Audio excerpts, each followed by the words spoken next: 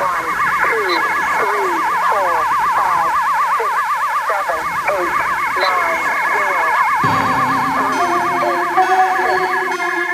never got any money from you. UFO might just as well stand for unprecedented financial opportunity. Be normal. This is The Saucer Life, a podcast in which we examine concepts, events, or people orbiting the world of flying saucers. Few preconceptions, snark when justified, no belief, no debunking. This is Lammer's MILABS. So, this topic came about in an interesting way.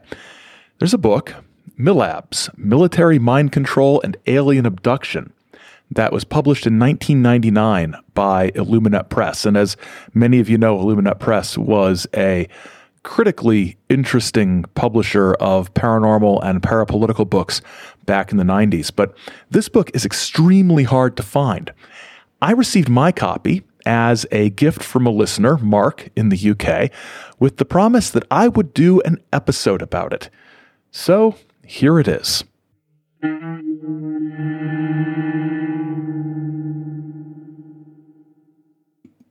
Okay, so just to lay it out there in case you don't know, the term MILABS is a term that this man, Helmut Lammer, came up with as a sort of portmanteau of military abductions. And there's overtones of mind control with it.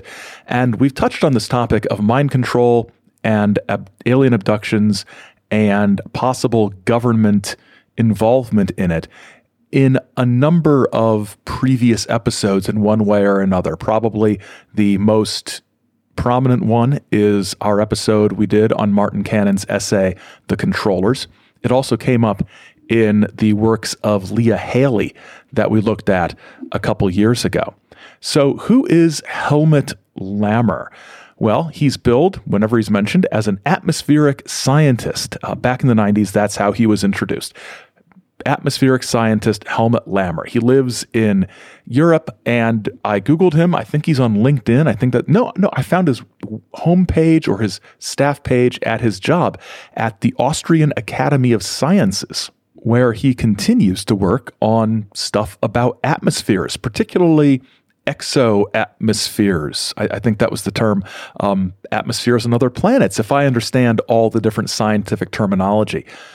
He's a legit scientist. He's authored and co-authored dozens and dozens and dozens of scientific papers, all with titles that are way over my head.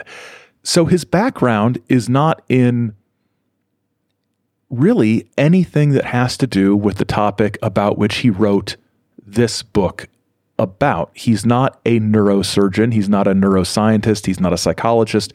He's really not a ufologist, really. It's a different sort of background. And one could argue that as an atmospheric scientist, he doesn't really have expertise in these sort of ufological topics. But to be fair, nobody really has expertise in ufological topics, unless they've gotten it by reading a bunch of UFO books, right? Now, what I like about Lammer is that he doesn't really throw around, at least that I noticed, throw around the fact that he's a scientist as proof that his ideas are the right ones. So I liked that. Now, as for his wife, Marion, his co-author on this, I could not find other information on her at all, except her role working with him on this book. If anybody has any Marion Lammer bio scoop out there, feel free to hit me with that information. He did author other books on UFO subjects, primarily in German, but the MILABS book is really the one he is the most known for, or the one for which he is the most known, if we want to be really, really picky about our prepositions. This episode is about this particular book, MILABS, and its precursors and responses to it. I just want to make sure you know this is not about the MILAB mind control angle on abductions in general, because we'd be here all day with that. We might be here all day anyway. And I think that looking at the MILABS concept works better in the context of examining sort of the totality of an individual experiencer's story. So rather than this is all about MILABS and everybody who's claimed a MILAB experience, I think it works better, sort of like we did with the Leah Haley thing. This is Leah Haley's story and how she described it. And in the course of that, she comes to this conclusion about the government and military angle with regard to alien abduction experiences. And this book is significant, really, because Lammer develops this term MILABS. He begins this argument about it, or his theorizing about it, before the book is written, and we'll talk about an essay in the MUFON UFO Journal that led this off. And another significant thing about the story is not just his theory, but about the people who came out sort of strongly against it, because they were some pretty interesting names, as we're going to find out. So just to give you a rundown of how we're going to do this, we're going to look at the essay that Lammer writes that kicks off the MILABS discussion. We're going to look at responses to that essay, and then we're going to look at his book, responses to that. And responses are going to be drawn from some big names and also some UFO buff on the street sorts of things, or at least some examples I was able to find on some of the darker, dustier, older corners of the internet. So the story begins in December 1996, or at least the December 1996 issue of the MUFON UFO Journal, where Helmut Lammer published an article called Preliminary Findings of Project MILAB, Evidence for Military Kidnappings of Alleged UFO Abductees. It's a 6-page article, and it would form the core of what Lammer would later write about in his book. But this is a preliminary report, so we should not be surprised if there is some difference, some development between this version of his argument and what eventually appears in his book. This article would be transcribed and find itself posted and reposted all over the internet, which made it a handy précis of his ideas about this topic that was, easily obtainable for people, because the book itself would end up being so difficult to find. I think if Lammer's MUFON article hadn't made it out there onto the internet in various forms, we wouldn't really hear that much about him, except that he wrote this book. But because this article had quite a bit of circulation on Usenet and websites and things like that, people became more familiar with his ideas than they would have if it were only available in the book, since that book would go out of print, and indeed Illuminat Press would cease to exist not long after it was published, and remaining copies of the book would be rare and expensive. Lammer begins the article by introducing the concept of military abductions and asserting that such claims are becoming more common all the time. The core of the UFO abduction phenomenon cannot be explained psychologically as hallucinations or mass delusions. The passing decades of abduction research brought other changes. Recently, some UFO abductees have alleged that they were also being kidnapped by the military intelligence personnel, a MILAB, and taken to hospitals and/or military underground facilities. Few of the popular books on the subject of UFO abductions mentioned these experiences.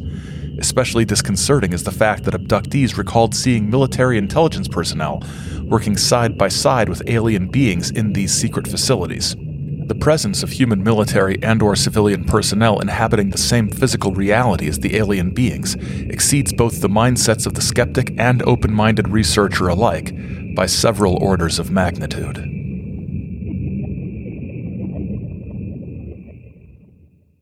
Lammer laments that abduction researchers tend not to focus on such cases because they are relatively few in number, and notes that mind control researchers, quote, suggest that these cases are evidence that the whole UFO abduction phenomenon is staged by the intelligence community as a cover for their illegal experiments, end quote. So basically, we're in a situation where these military-flavored abductions are either being ignored or used to marginalize or eliminate an alien explanation entirely. Lammer also believes that, quote, abduction cases in which the abductee reports that he or she was also abducted by the military are very important for two reasons, end quote.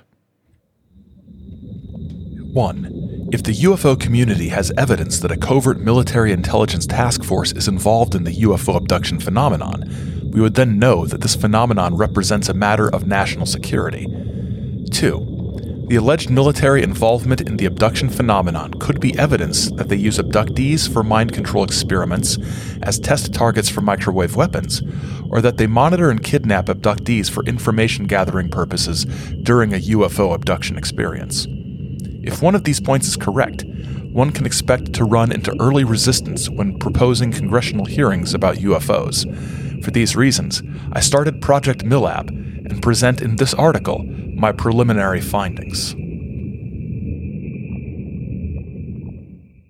In this article of preliminary findings, there are 7 sections, including the introduction, which we just covered, that was section 1, and section 7 is a sort of concluding discussion section. And the intervening 5 sections correspond to chapters in the MILABS book that would come a couple years later. So this article in the December 96 MUFON journal really is a sort of outline of what his final report would be and would expand upon. So section 2 is entitled Helicopter Activity in Connection with MILABS. And I am not sure there is a more 1990s thing possible to find in a book about any of these topics other than this, because, I mean, honestly, helicopters. And guess what? I think they might be dark-colored and unmarked. 1. The helicopter mystery starts during the late 60s, early 70s in connection with animal mutilations. 2. During these times, the agenda behind the helicopters showed a minor interest in UFO abductees. 3. The helicopters began to increase their interest in UFO abductees during the 80s up to the present, but were also reported near animal mutilation sites and other areas in Northern America. 4. At present, many North American abduction researchers have some cases in their files. 5. There were reports of phantom helicopter activity in England during the 70s, but it seems that their interest in animal mutilations and abductees is limited to North America.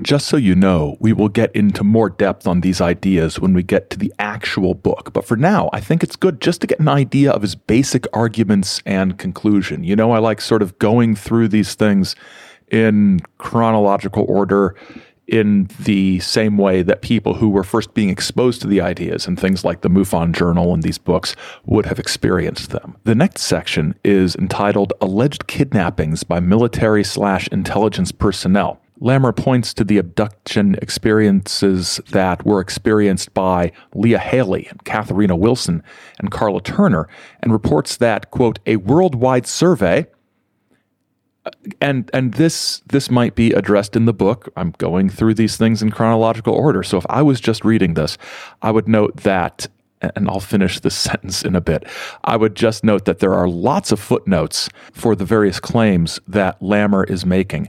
But there is no footnote denoting who did this worldwide survey and when it was done. But he reports that there is a worldwide survey done of abduction researchers, and he found that, quote, most North American abduction researchers have on average 2 to 5 MILAB cases in their files.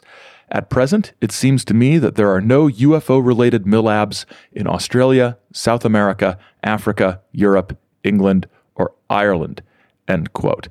So just some sort of data science, and that's overselling what I know about data science, but some data science-y observations about this. North American abduction researchers have on average 2 to 5 MILAB cases in their files. That is an almost entirely meaningless statement unless we know the actual total number of abduction cases in their files. If they have 2 to 5 MILAB cases in their files, and their entire collection of case files is 150, yeah, that's a small percentage. If, however, they've got 2 to 5 MILAB cases in their files, and they've got a total of 7 files, then, my gosh, the MILAB thing is taking over. So these cases are present. They're not predominating by any stretch of the imagination, but they are there, and they are a North American thing for the most part. In summarizing this section, Lammer explains that there are some significant differences between MILABS, as he has come to understand and define them, and the typical alien abduction scenario. MILABS involved the following elements: activity of dark, unmarked helicopters, the appearance of strange vans or buses outside the houses of abductees, exposure to disorienting electromagnetic fields, drugging, transport with a helicopter, bus, or truck to an unknown building or an underground military facility. Usually, there are physical after effects, like grogginess and sometimes nausea after the kidnappings. There is also a difference when the abductors appear. In most UFO cases, the beings appear through a closed window or wall, or the abductee feels a strange presence in the room. Most abductees report that they are paralyzed from the mental power of the alien beings. In MILABS, the abductee reports that the kidnappers give him or her a shot with a syringe. It is interesting that MILAB experiencers report that they are examined by human doctors in rectangular rooms and not in round, sterile rooms, as in descriptions of UFO abductees. The described rooms, halls, and furniture are similar to terrestrial hospital rooms, laboratories, or research facilities and have nothing to do with UFO furniture. But despite these differences, there are some similarities as well. The examination is somewhat similar to UFO abductions. The MILAB victim is not paralyzed, but tied to an examination table or a gynecological chair. Sometimes the abductee gets a strong drink before an examination. This is perhaps a contrast-enhancing fluid. MILAB doctors are mostly dressed in white lab coats and show an interest in implants and/or gynecological examinations. In some MILAB cases, a military doctor allegedly searches for implants and sometimes implants the abductee with a military device. Therefore, surgeons seeking advanced alien implants should also be prepared to possibly find military devices too. We'll get to this notion a bit later, but I noted at this point in my own initial reading that this concept of screen memories or other kind of mind manipulation could account for some of these differences and similarities between so-called MILABs and, let's say, so-called traditional alien abductions. The next section is entitled Terrestrial Implants, and here Lammer talks about RFID tags, the size of a grain of rice, that are being developed that could possibly be modified to track humans. And he also explains that some abductees, like Leah Haley, have had such items removed from their ears. One example of these devices, he says, can be tracked by equipment on military helicopters. He also briefly discusses the work back in the 1950s and 60s of Dr. Jose Delgado, who patented devices to basically control motor functions and things like that in human beings. And Jose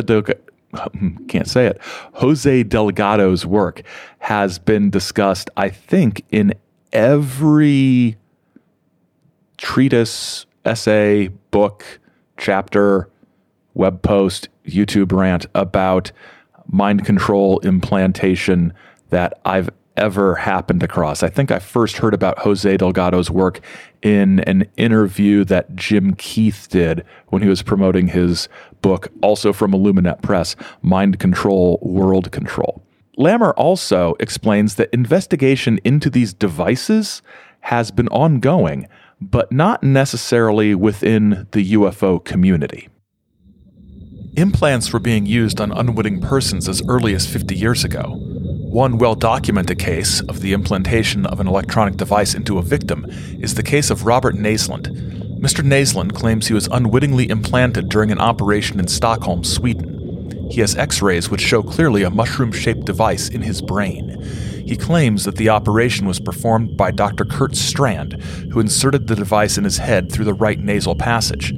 Interestingly, UFO abductees since the 60s have reported how alien beings implanted small objects up their nose through the nasal passage and sinus cavity. The transnasal approach of implants is in common use in neurosurgery. Robert Naslund is not the only victim.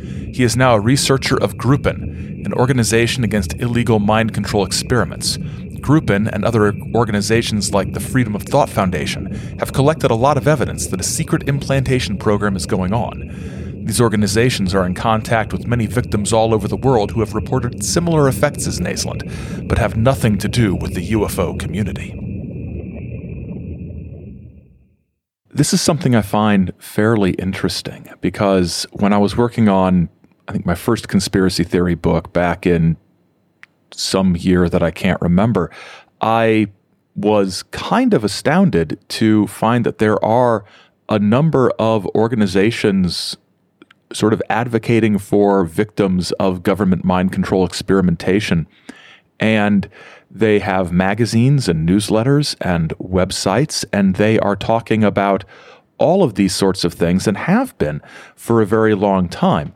But the UFO community, the sort of traditional UFO community back in the 80s and 90s that was all in on abductions, wasn't really looking at this. They were talking about implants. You had people like Roger Lear extracting implants and bits of metal and things from so-called alleged alien abductees, but rarely was the very plausible notion of these being terrestrial objects discussed very much. Section 5 is virtual reality scenarios and microwave hearing. Now, virtual reality, or VR, is also a huge 90s thing, kind of the leftover remnants of cyberpunk. And I recall particularly the Doctor Who novels, spin-off novels of the early 1990s. Every other one seemed to have some kind of virtual reality element to it. You had similar things pop up in episodes of Red Dwarf. We're just now getting to the point where virtual reality is anywhere close to the form that was promised decades ago, and I'm not saying that's a good thing. Also, this phrase, virtual reality scenarios, Lammer does give credit to Carla Turner, who coined that term. And these are basically, I think of them in terms of that notion of screen memories, if you're familiar with that abduction term. A new memory, a new experience kind of grafted over what actually happened. If you recall our episode on the book The Janos People, you know, the family who was driving along saw a UFO by a barn and just kept driving under hypnosis. They have a completely different memory of what happened. So Lammer says that false memories and experiences may be able to be transmitted through these very terrestrial implants in the victim. And while it sounds like it, this is not necessarily a science fictional idea. The New World Vistas was a major undertaking for the USAF Scientific Advisory Board. This military publication was published in June 1996 and is a forecast of possible military developments over the next 50 years. In it, military scientists suggest the development of electromagnetic energy sources, the output of which can be pulsed, shaped, focused, and coupled with the human body in a fashion that will allow one to prevent voluntary muscular movements, control emotions and actions, produce sleep, transmit suggestions, interfere with both short-term and long-term memory, and produce an experience set or delete an experience set. The military scientists argue that the concept of imprinting a virtual reality experience act is highly speculative, but nonetheless highly exciting. If such a technology was developed in secret and exists today, the remarkable vividness of some abduction accounts may be explained by the implantation of an experience set into the brain of an abductee. He also discusses the Fry effect, or microwave hearing, which is sort of words or ideas transmitted via microwave brains in microwave beams into the brain or into a transmitter that has been placed in the brain. And he says these could account for some abductees' claims that they hear voices. Now, often, these voices that abductees heard were dismissed as schizophrenia. But if these abductees had no history of schizophrenia before their experience, well, that's a different sort of thing. Maybe this Fry effect, this ability to transmit signals into the brain, could be a possible explanation. It's important to note that Lammer is very careful to explain that, quote, these scenarios cannot be the case for all UFO abductions, like multiple abductions, but it may explain a small portion or may play a significant role in MILABS, end quote. He's not attempting to explain away the entire phenomenon, just account for some aspects of it.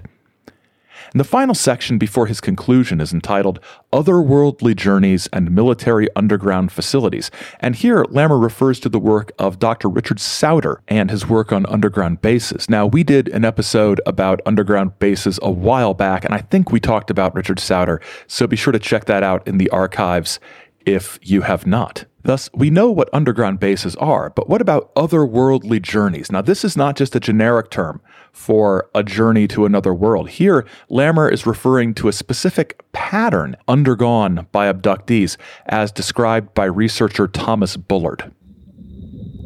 1. Preparation. The alien beings put the abductee into a protective environment for the trip. 2. Travel.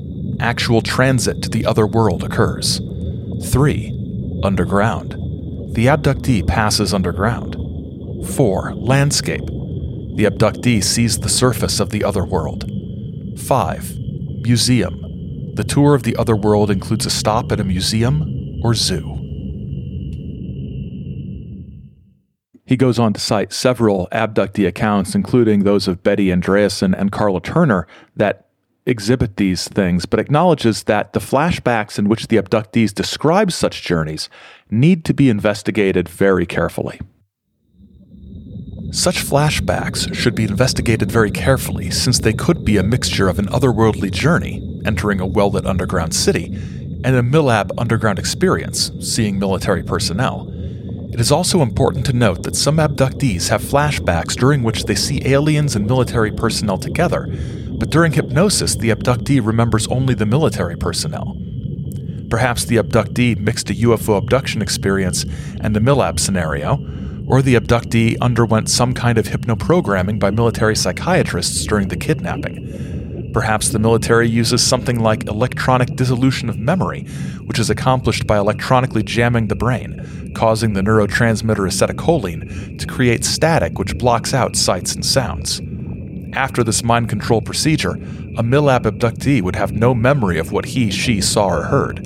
The mind of the abductee would be blank.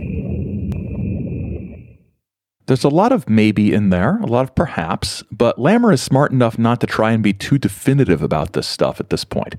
It's preliminary, after all, and he does admit that there's a possibility that MILABs are reporting, or that what MILABs are reporting are actually, quote, cover stories induced by the hypno-programming processes of military psychiatrists, end quote. He does acknowledge that some people claim that military folks could be dressing up as aliens, and that there are no alien abductions at all. He doubts this is the case, noting the military aspect shows up primarily after the 1980s, not before. Also, there are mind control victims that report the same effects as abductees without the UFO aspect, and he wonders why, if abductions are just a cover for mind control, there's the reproductive aspect to many abductee experiences. So he concludes that, it's not just all abductions are fake because it's just mind control experimentation, right? And he concludes the whole thing by providing a rundown of his current hypothesis. MILABS may be evidence that a secret military intelligence task force has been in operation in North America since the early 80s and is involved in the monitoring and kidnapping of alleged UFO abductees. In the beginning of the 80s, a lot of money became available under black budgets for top-secret military projects like the Strategic Defense Initiative. This task force might be financed by a portion of this money. It seems to me that they are interested in well-investigated UFO abduction cases. They are monitoring the houses of their victims, kidnapping and possibly implanting them with military devices sometime shortly after a UFO abduction experience. It appears to me that they are searching for possible alien implants too. Their gynecological interest in female abductees could be explained if they are searching for alleged alien hybrid embryos, since many of the abducted females report missing embryo-fetus experiences. it seems equally probable that the force or the people who are behind these kidnappings employ advanced mind control technology, which is currently being tested illegally on people who have nothing to do with UFO abductions. He's threading very carefully the needle between acknowledging the terrestrial aspects of some abductions, but also connecting them to the possibility of actual alien abductions. It's not an either-or thing. It's not all mind control or all alien abductions. There are some of each that are on those extreme one or the other end, but there are many in the middle that might have elements of both. In a way, it's not entirely dissimilar to the John Keel O.H. Krill hypothesis of the military-industrial complex, or the military intelligence complex, rather, being in league with the aliens, although here it's less being in league with the aliens and more being suspiciously curious about them. So that brings us to the end of Lammer's initial December 1996 article in the MUFON UFO Journal. And it would receive some responses from people, and one response from one person in particular in the MUFON Journal, and another response from that person that was not in the UFO Journal. And that is an interesting story as well. So in the next issue of the MUFON UFO Journal, which was February 1997, a woman named Victoria Alexander submitted a letter to the editor.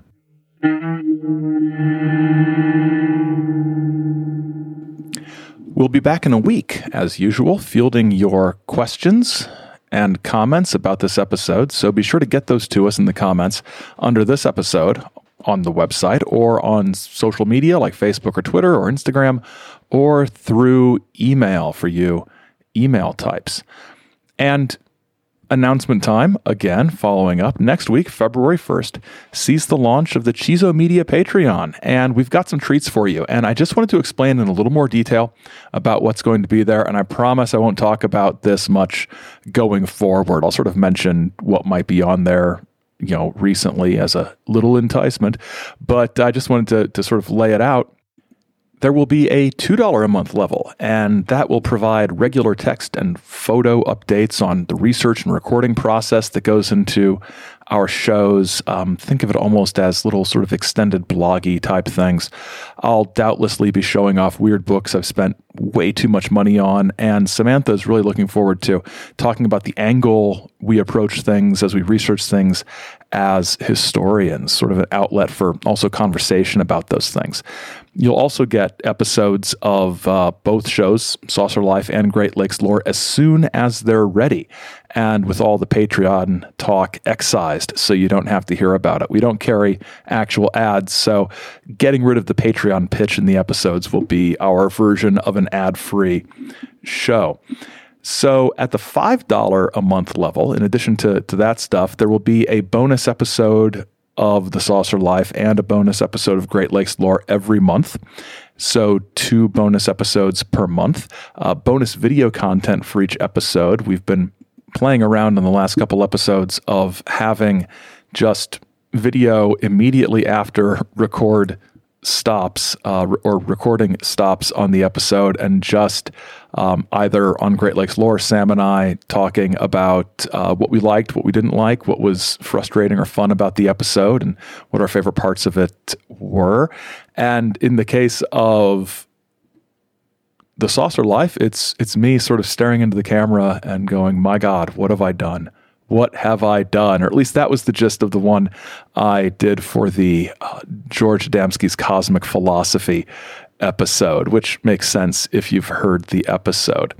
So there will be that. There will be additional video content like outtakes, listener questions and answers, field trips. We've done some field trips, so sort of like when we went to the Michigan Bigfoot Conference last summer for the Saucer Life, or things like that, and other interesting stuff on a regular basis. The way we've got it planned out, we think it's good value for money, and we're excited about some of the extra stuff we've got coming up. And this is also just a way to do some interesting, more experimental things that I've been, especially with the Saucer Life, that I've been wanting to try out. As always, you can check out past episodes of the show in your podcast app or at saucerlife.com. And we are still on Twitter and Instagram at saucerlife. And you can email us at thesaucerlife@gmail.com. Oh, and we are on Facebook. If you search for Saucer Life Podcast, our page there shows up.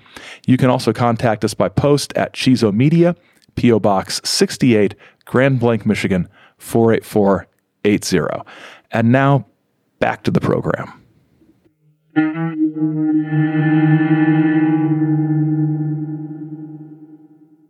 In the next issue of the MUFON Journal, the February 1997 issue, Lammer's article had generated some reader response. One letter in particular was interesting for a number of reasons. I would like to respond to preliminary findings of Project MILAB by Helmut Lammer. In a word, horse droppings. The stories of alleged abductions and medical examinations by the U.S. military, black budget or otherwise, are merely the latest twist in abduction folklore. Abductees, like Madonna, know how to constantly reinvent themselves so as to keep us with our tongues hanging out. So the argument seems to be heading in the direction of abductions aren't a real thing, so this argument about what some abductions might be must be wrong. And there's also, I think it's safe to say, an ill-fitting emphasis on abductees being attention-seeking, when honestly, I think it's safe to say that the most attention-seeking people in any sort of abduction research situation are usually the abduction researchers rather than the abductees. Also, horse droppings? Cutesy fake vulgarities are probably second only to quotation marks to denote emphasis on the list of things that make me irrationally angry. Also, her sentence construction of, what was it? Abductees, comma, like Madonna, comma, know how to constantly reinvent themselves so as to keep us with our tongues hanging out. Is she saying that Madonna likes to reinvent herself to keep our tongues hanging out? Or is she saying Madonna is an abductee? Because honestly, the construction of that sentence makes it really, really ambiguous and kind of confusing. Now, the author of this letter goes on to say that, quote, since we are all acronym possessed, may I propose AAA for an alien apparition, end quote. With this tremendously lame joke behind us, the letter writer transitions to focusing on the fact that Lammer used the account of an abductee named Debbie Jordan as one of his examples. And this author gives a fairly slanted recounting of Jordan's story, including the astoundingly petty comment, quote, I went to 3 bookstores looking for Miss Jordan's book and finally found it in a local library, end quote. In this recounting, the letter writer concentrated on Jordan's harrowing experiences of being with her friend Dave, being kidnapped, examined, probed, and having an implant removed from her nose. Instead of calling the police, the writer snarks, Jordan called abduction researcher Bud Hopkins. Now, actually, I don't have a huge problem with that amount of snark right there. It's a completely reasonable thing to sort of say or wonder about. But the way the writer closes this letter just kind of irks me. When will someone separate the sexually repressed fantasies of lonely women from the abduction genre and sort out what belongs in therapy and what belongs in the MUFON Journal? Victoria Alexander, Las Vegas, Nevada. Now, leaving aside the dismissive and stereotypical view of abductions, let's ask ourselves about the author. A bunch of you probably are saying, I knew it, when you heard Victoria Alexander's name. But for the rest of you, she did some UFO research and is married to John Alexander. John Alexander is, well, this is what his website biography currently says. Dr. John Alexander has been a leading advocate for the development of non-lethal weapons since he created renewed interest in the field starting in 1989. In 2003, he served as a mentor to Afghan Ministry of Defense senior officials through the Office of Military Cooperation. He has traveled to all of the continents on Earth. He trekked the remote areas of Tibet, including the Mount Everest base camp, went to Timbuktu in the Sahel in West Africa, tracked guerrillas in Rwanda, met shamans in the Amazon, Mongolia, and voodoo witch doctors in Togo and Benin, traveled across cartel-controlled areas of Central America, visited ancient temples in Burma, Laos, Thailand, and Cambodia. In New Guinea, he witnessed the emergence of Stone Age tribes people who still practice cannibalism on occasion, and in 2014 was swimming in the open ocean with humpback whales in the Kingdom of Tonga.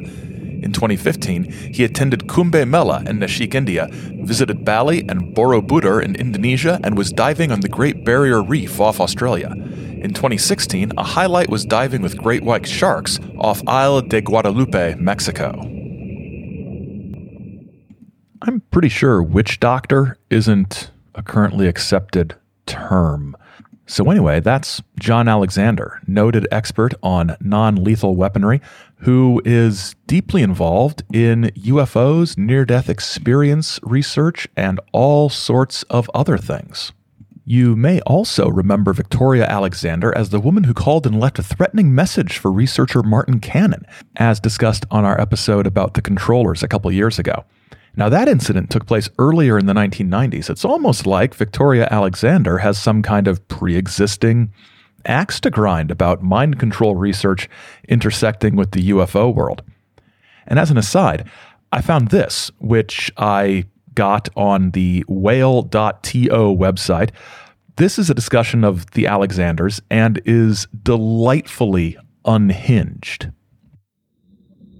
Colonel John Alexander, also called Doctor, who has been living in Arizona and who has been in charge of making psychic warriors for the U.S. Army, has the inside reputation of being the Illuminati's top mind control programmer. The Scotland St. Clair family of the Magdalene line, not of Emmanuel, so-called Jesus, are vampires. Colonel John Alexander and Lieutenant Colonel Aquino both have vampiric wives. I hope you can find photos of them. I saw Colonel Alexander's last night. He was the head of Los Alamos and is called Dr. Death. He has a doctorate in thanatology and wrote the book Non-Lethal Weapons. Chris O'Brien, who was lecturing last night in Sedona, said his wife doesn't eat. Hell no. She drinks human blood. Please see my page on Aquino's Sinclair wifey. By the way, the Da Vinci Code made the Sinclairs into heroin gods. Did you see the movie? Dan Brown got away scot-free. Notice, scot-free? Even though he stole the ideas from the books Genesis and Holy Blood, Holy Grail, but the judges of the Court of Snakes didn't fine him or sue him, but let him go since he did their bidding, of making them the children of Jesus, i.e. Emmanuel, via Magdalene. Note, I do not endorse anything you just heard. Another note, I barely understand anything you just heard. Now, in the next issue of the MUFON Journal, Lammer himself would respond to Victoria Alexander's letter. It is interesting to hear Victoria Alexander using fecal language, horse droppings, to criticize an article of which she has obviously read the first 2 pages. Perhaps it is easier for Mrs. Alexander to ridicule an abductee than comment on the evidence that I presented in Project MILAB. For example, black helicopter harassment near the homes of MILAB victims, similarities between terrestrial implant procedures and devices, and the reports of alleged mind control victims, and hypnosis transcripts containing descriptions of human military involvement. Is Mrs. Alexander an expert in the sexually repressed fantasies of lonely women, or does she simply discount all reports of abductions during which anything other than a sexually related event occurs? I eagerly await an AAA, another Alexander announcement, containing a more rational evaluation of my article. More science, please. Less polemic. Debbie Jordan would also fire back, focusing especially on the sexually repressed characterization of abductees, on which Alexander based a lot of her argument. I would also like to inform Mrs. Alexander that I've been happily married to my husband for 10 years. If she has any suspicions that I am a lonely woman who is experiencing sexually repressed fantasies, I encourage her to contact my husband herself by writing to Eric at ewilson@alienjigsaw.com. He would be happy to set the record straight and tell Mrs. Alexander how incorrect her outdated Freudian hypothesis is as it relates to me. Mrs. Alexander is incorrect again when she accuses us of being acronym-possessed, referring to the title of Dr. Lammer's article, Project MILAB. I'm just guessing, but perhaps it is she who is acronym-possessed. After all, she's the one married to a retired colonel of the military. Ooh, shots fired. There's also another nice little dig at the end of Debbie Jordan's letter. Finally, and most importantly, what do stories of alleged abductions and medical examinations by the U.S. military, black budget or otherwise, have to do with sexually repressed fantasies? Is there something we should know about Mrs. Alexander? Now, I'm not entirely sure what that means, but it sounds pretty spicy. Victoria Alexander would expand her thoughts about MILABS and abductions in general in an essay entitled, "What Would Freud Say?" Probably something in German, is my guess. But this was apparently submitted to, but subsequently not published by MUFON. It circulated online and eventually reached a wider audience on the website of CAUSE, Citizens Against UFO Secrecy, in March 1999. This is before the MILABS book was published, I'm fairly sure. I think that was later in 1999. The essay had appeared earlier, like I said, and the earliest version I found floating around, I'm not saying this is the earliest version, but this is just an earlier version I found, it's from November of 1998. Now, the Citizens Against UFO Secrecy intro to this piece is, in my opinion, kind of annoyingly gushing, I guess. CAUSE presents a commentary by Victoria Alexander, the female energy behind the man known for his work with non-lethal weapons and allegedly a present member of MJ-12, her husband, John Alexander. Victoria has written extensively about her controversial opinions about certain aspects of the UFO phenomenon, and today's commentary is no exception. I'm going to start referring to the saucer wife when I introduce her to people as the female energy behind the host of several podcasts. What a strange way to put something. I don't know. It just sounds very strange to me. Alexander opens by, honestly, denouncing the entire alien abduction concept.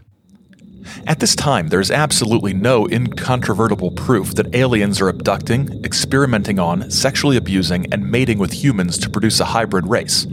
Ongoing fast-track advances in genetic engineering clearly indicates that physical intercourse to produce hybrids is extremely inefficient and unnecessary. As we have seen with the preliminary work in cloning, Earth scientists do not even need sperm or ova to reproduce offspring. Yet we are asked to believe clumsy, archaic procedures are conducted by a technologically superior species.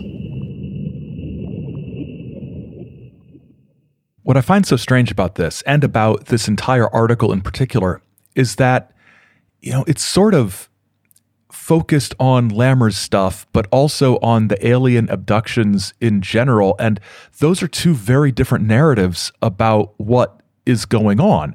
So it seems like a giant bundle of various straw man arguments, none of which really get close to very logically attacking what Lammer is actually doing.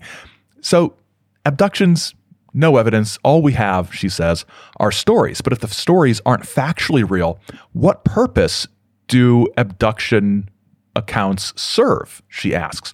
And her explanation or argument about what abduction accounts really are for and what purpose they serve is a bit of an expansion on the direction in which she was going in her letter to the MUFON Journal. I propose that the abduction experience in some way enriches the lives of abductees by either purging their troubled psyches or allows them to undergo an arthritic sci-fi shamanic jaunt without the burden of leaving the comfort of bedroom and home. They undergo a self-described horrific ordeal, which sets them apart, identifies them, and regardless of angry denials, makes them special, either to investigators, researchers, the media, or their circle of friends.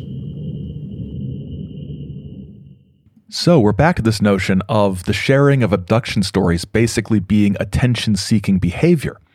But what about those who aren't really seeking attention, who are anonymous, who are simply names in a file in some researcher's filing cabinet whose stories are never shared? What about them? They're not seeking attention, are they? In anticipated response to the claim that when abductees refuse to go public, request anonymity, do not pursue a book contract, or appear on TV shows, this in any way automatically anoints the story truthful. I submit that writing to a researcher, having a prominent UFO personality read one's diaries, letters, and poems, to be counseled and comforted by interested parties for hours, and discussing one's entire life in detail is enough satisfaction already, and quite flattering, without the taxing demands of a book deal or an appearance on the Jerry Springer Show.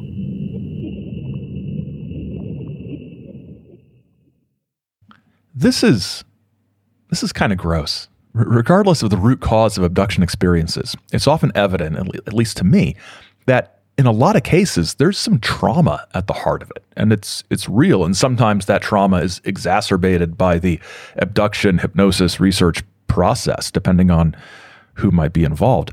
Alexander seems almost gleefully dismissive of abductees here.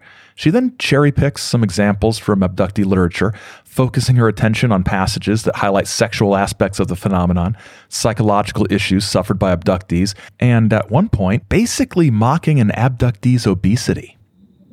Of course, not all abductees are overweight, psychosexually incapacitated, or suffering from a life tormented by illnesses. Yet with few exceptions, this is the Alien Abduction Foundation. These abductee pioneers laid the groundwork and introduced a scenario that offers a myriad of psychological benefits. The experience is indeed being reshaped and redesigned to fit a person's peculiar emotional needs, whatever that may be. She finally, eventually, turns her attention to Lammer's MILABS thesis and accuses him of basically having no idea what he's talking about anything. And for example, with regard to black budgets and budgetary structures that would be needed to deceive lawmakers and bureaucrats in order to carry out such projects. She also has strong doubts about his technical knowledge. Throughout Lammer's paper, he consistently attributes technical capabilities far beyond the state of the art. He believes everything he's told by MILABS, assuming such technology has been perfected, employed, and has been operational for decades. While abductees have been reporting their experiences over long periods of time, and in some cases from generation to generation, the first operational GPS satellite was not launched until February 1989. The 24 satellites of the GPS constellation was not completed until June 1993. This is just willfully obfuscatory. I did some checking. The first GPS test satellites that we know of here in the public went into orbit in the 1970s.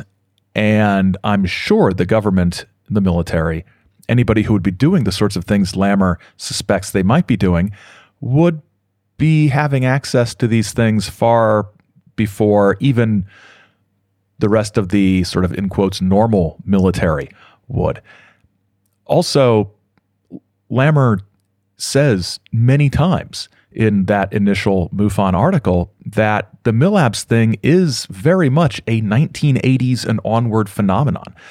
I don't know, kind of right around the time that some of the technology he was talking about would have been available to somebody, maybe.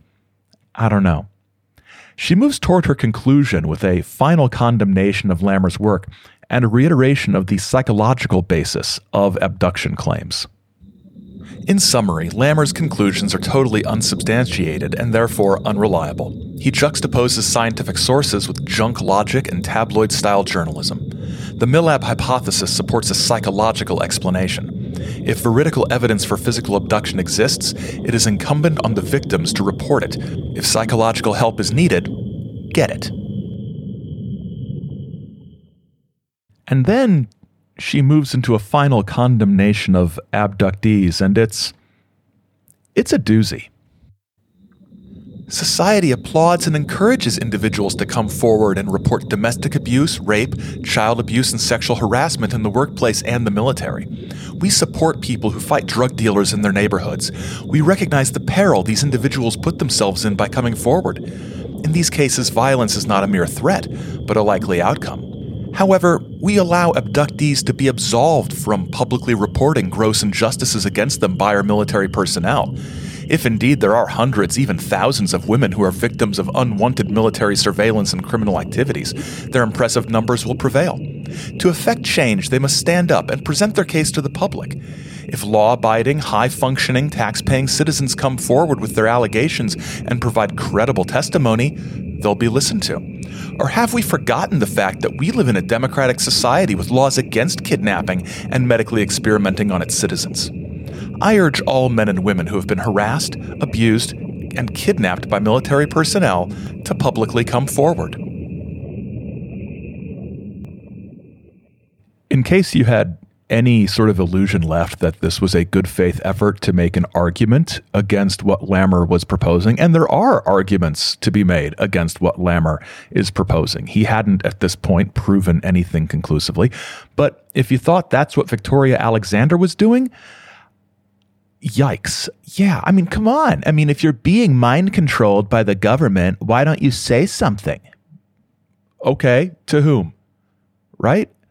There are, at this point in 1998 or 99, when she's writing this, there are multiple documented cases of government mind control experimentation. We've talked about this sort of thing on the show before. This is just infuriating to me. This column is really, really irritating. And then she sort of gets snarky at Debbie Jordan and Debbie Jordan's response in the MUFON Journal. In furtherance of the comments addressed to me in the MUFON Journal, I intend to avail myself of Catherine Wilson's generous suggestion that I contact her husband by email to discuss her sexuality, though aren't there internet chat rooms already set up for that kind of stuff? That doesn't make any sense. And it wasn't Katharina Wilson, it was Debbie Jordan she was responding to. Catherine Wilson was, I think, Debbie Jordan's co-author in her abduction book. But at the same time, what is Alexander saying that aren't there internet chat rooms to discuss Debbie Jordan's sexuality with her husband? I don't know. It makes no sense. And then she signs off with this little gem. I'd like to thank my husband, John B. Alexander, Ph.D., for his support, review, and insightful contributions to this article.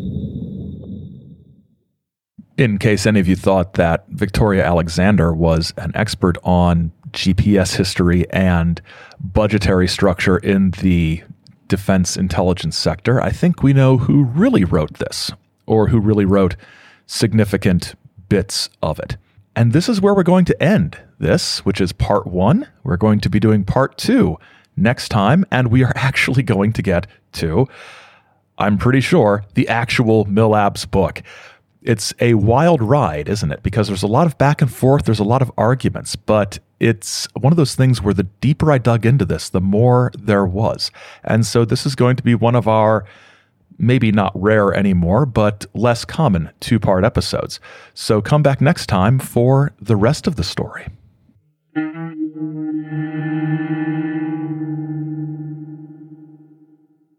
Next time, more MILABS. Thanks for listening. Remember to send in your questions and comments via the usual social media or email channels, and we'll address it on our feedback episode next week, where hopefully I won't have to answer every question with wait for part 2. Our associate producer is Simpson J. Hanover III. The Saucer Life is a production of Chizo Media, LLC. Chizo Media, our heart is with the people. Till next time, keep watching the skies, because the skies are watching you.